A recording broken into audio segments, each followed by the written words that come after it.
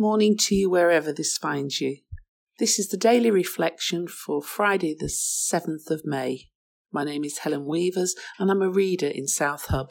And the reading today is from Acts 20, 9-12, reading from the New International Version. Seated in a window was a young man named Oedicus, who was sinking into a deep sleep as Paul talked on and on.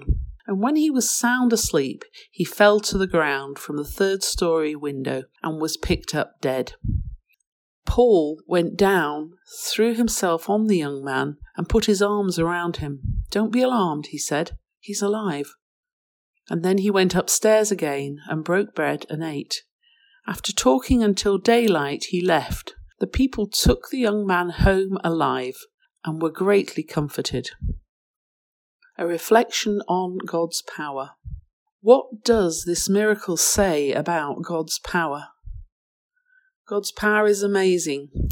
People often say about 9/11, why did God let all those people die? What they don't realise are the miracles that happened preventing thousands of getting to work that day.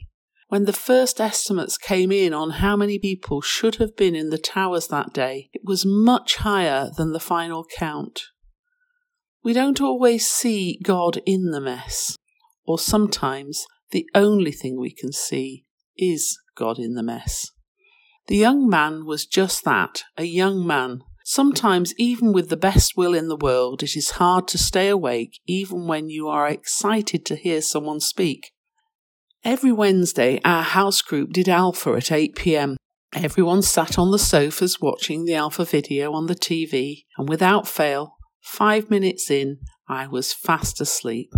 I love listening to Nicky Gumbel. He is an amazing speaker, but his voice, a dark room, and a comfortable sofa, after chasing around after 4 girls all day, my eyes would start to drop. And there was no stopping the inevitable. I always imagine Paul being someone that was approachable and gentle in contrast to the old Saul.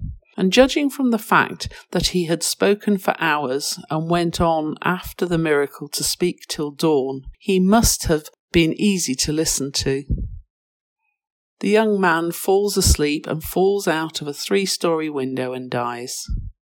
Paul throws himself upon him and puts his arms around him, and the young man is resurrected.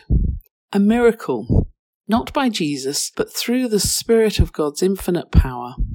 Paul's faith brings resurrection to Oedicus.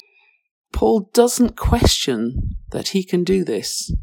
The Holy Spirit is with him, and he knows that he can heal the young man.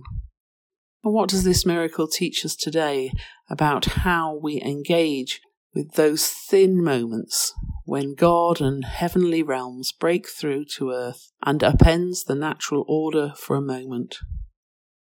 We should expect miracles today, just as much as Paul expected that through faith Oedicus would be saved.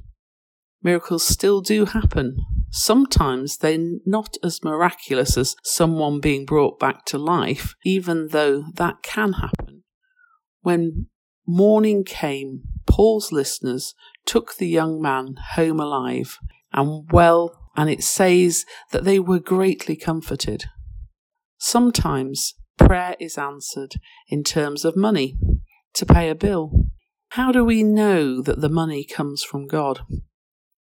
Usually when you're praying for a specific amount, it's the exact amount that comes in. If there is an extra, don't squander it because you probably miscalculated or there is another bill coming that God knows you need to cover.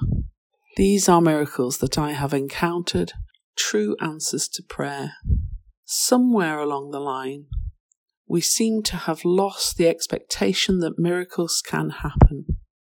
At big youth events, there is an expectation that miracles can happen. In China and Africa, where churches are growing daily, there is an expectation of the miraculous.